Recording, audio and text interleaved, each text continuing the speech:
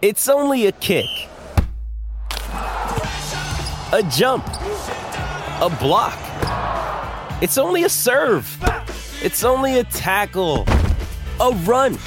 It's only for the fans. After all, it's only pressure. You got this. Adidas. Andrew Bogut I want to speak about as well after 7 o'clock. I get this real frustration that the culture of AFL footballers, everyone just thinks, they're all taking illicit drugs.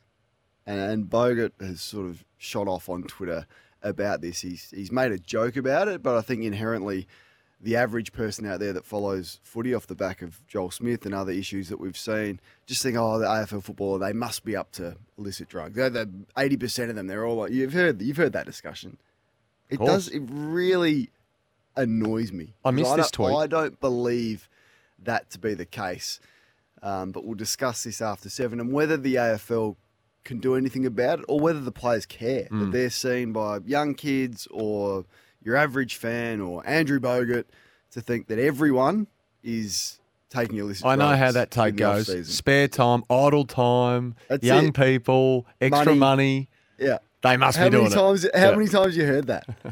Well, Bogut's, you can check out his tweet. 14. We'll discuss this after 7 o'clock. He's just stirred up a hornet's nest referencing this Andrew Bogut tweet. Just having a look at it now too myself, Kane. And this text, I wonder how true this is. I suspect it's more true than most. Regarding drugs, only people that take drugs hang around with people that take drugs.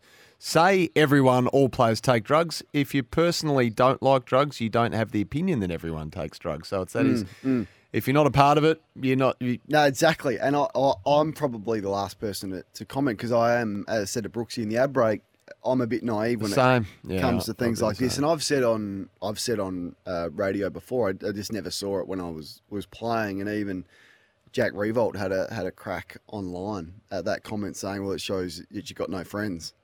Like, essentially, that's what they're saying. So I get it, and I understand that it's from a naive view, but the aspect that annoys me is that the perception out there, I think, of AFL players is that everyone is doing that. Now, I just don't believe that to be the case.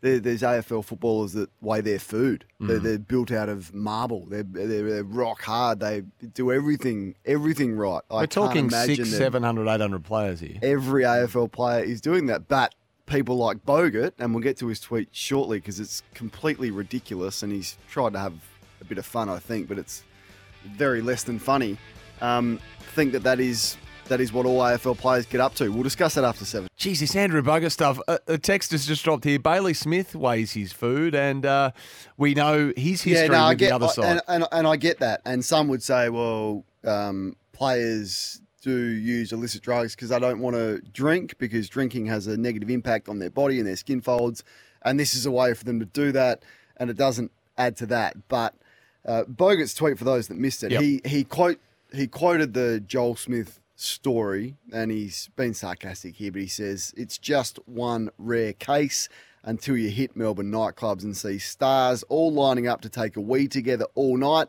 just some well-hydrated athletes.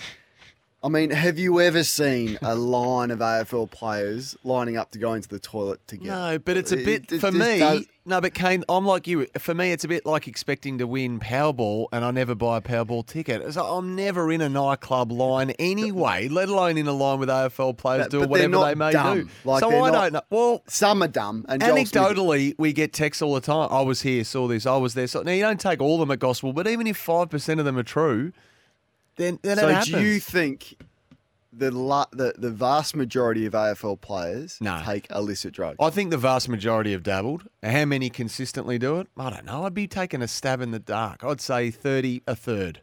I'd say a third. Yeah, and I would think that is pretty accurate.